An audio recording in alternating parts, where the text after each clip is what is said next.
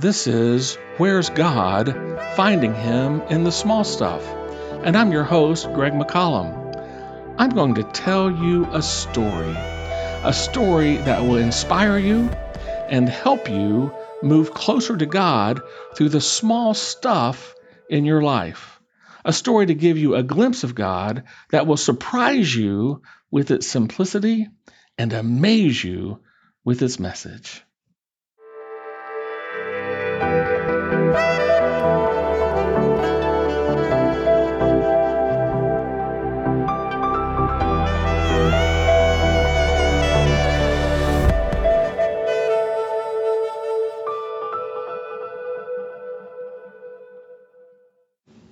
This episode is a little bit different than the others that we've been doing, in that we're not really going to be telling a story so much this time, but we're going to be using poetry instead. There's something about poetry that is powerful. The great poets of history have found a way to touch our hearts and our emotions, our minds, in a way that just prose couldn't do. There's something about a poem when it's done so well that it gives us a new experience with something. And I'm hoping that's what these poems will do too. The first poem is based on a story that is in the Bible in John chapter 9. And John is telling us about something that happened when Jesus healed a blind man.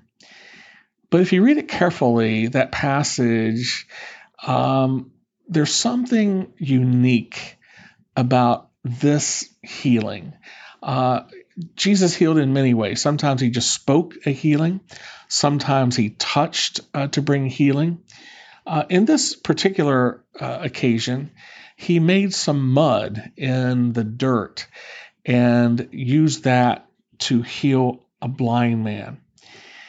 But the response of people who knew him, neighbors, onlookers, even his mother and father, would indicate that there was something maybe more amazing about this healing than but rather than just healing a blind man so he could see. Because there was some discussion and argument after his healing about whether or not this was even the same man. There was something so dramatically different about him after the healing that those who saw him daily weren't sure if this was the same person or not.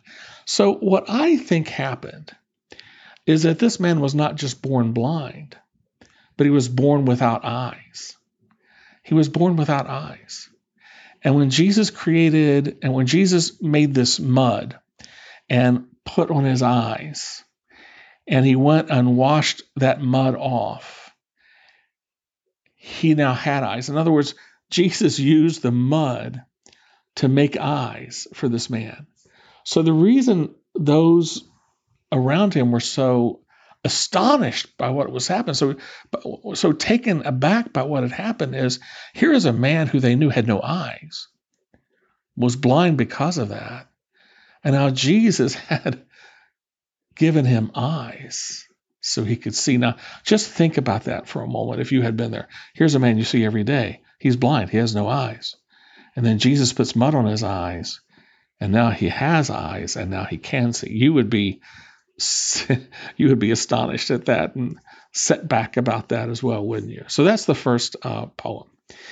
The second poem is about dying. And not really about dying so much as about thinking about dying.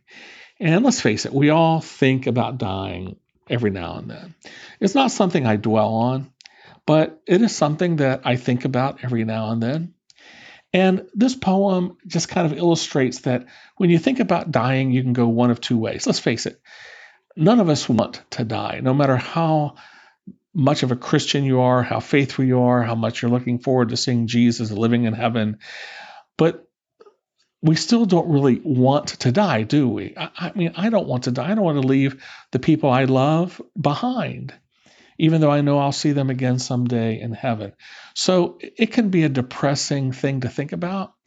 And so in this poem, I try to say, when you think about dying, don't stay there.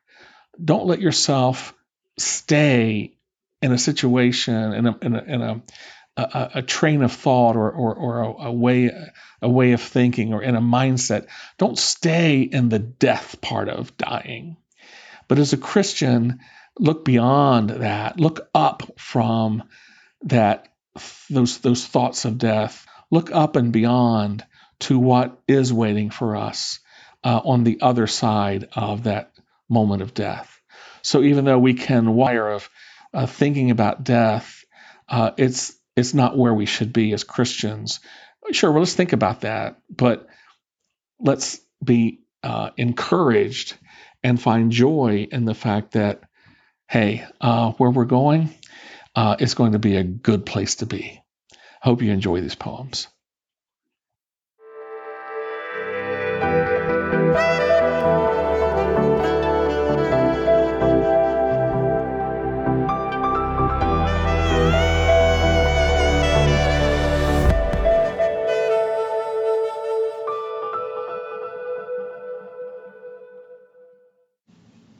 As he walked along, Jesus saw a man blind from birth.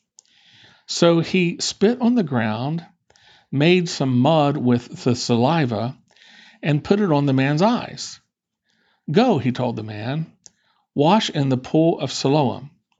So the man went and washed and came home seeing. His neighbors and those who had formerly seen him begging asked, "Isn't this the same man who used to sit and beg?" Some claimed that he was. Others said, "No, he only looks like the guy." But he himself insisted, "I am the man." "How then were your eyes opened?" they demanded. He replied, "The man they call Jesus made some mud and put it on my eyes. He told me to go to Siloam and wash, so I went and I washed, and then I could see." Mud pie, fun in the mud for you and I. Just plain old dirt and water, nothing more, nothing less, and a pair of little hands that never seem to mind the mess. The recipe, oh, so simple. A puddle, a child, a giggle, and a smiling dimple. Mud pie, not much more than that, even when rolled out flat, unless the pie maker is also the dirt and water maker, in whose hands the mud is molded by a heavenly baker. Mud pie, used to heal by him in a miraculous way a poor blind beggar who had never seen the light of day. So the man could give glory with his amazing story to the one who had done it all by a handful of mud and a quiet call. Go and wash and see and remember me. Mud pie, Jesus, give me some, fill my bowl, and open my eye, that I too may come to you whole.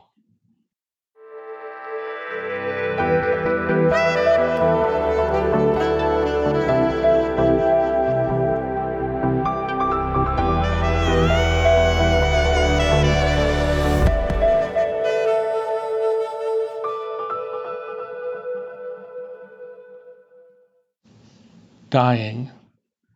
Dying has been on my mind, a kind of wonder about what, when, and where. I stare at the sunset ahead, ignoring darkness behind, not blind, like so many, no, completely aware. My eyes have been on life, my wife, children, and God, the sod of body, heart, and soul in His hands, so rife with life and care.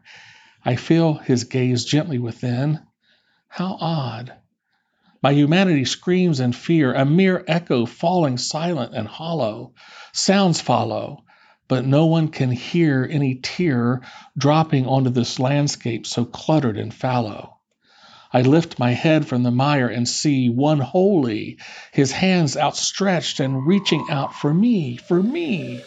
He lifts me up so I can see darkness flee, confusion dismissed, a new and vibrant sunrise hugging me. This concludes today's episode of Where's God? Finding Him in the Small Stuff. Did you know when Jesus was preaching and teaching, He never used words like justification, sanctification, glorification.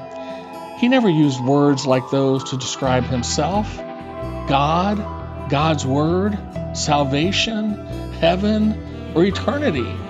Instead, when Jesus talked about theological concepts, He talked about the small stuff of life. We call them parables today. He did that because His listeners could understand the small stuff. They were living the small stuff every day. It was through the small stuff that Jesus helped people move closer to God. There are going to be no intimidating, scary, or overwhelming theological words as part of this podcast. You'll just encounter things like cups of coffee, home repair, signs on the side of the road, roller coasters, and French fries, all revealing something unique about God, who meets you in real life ways every day.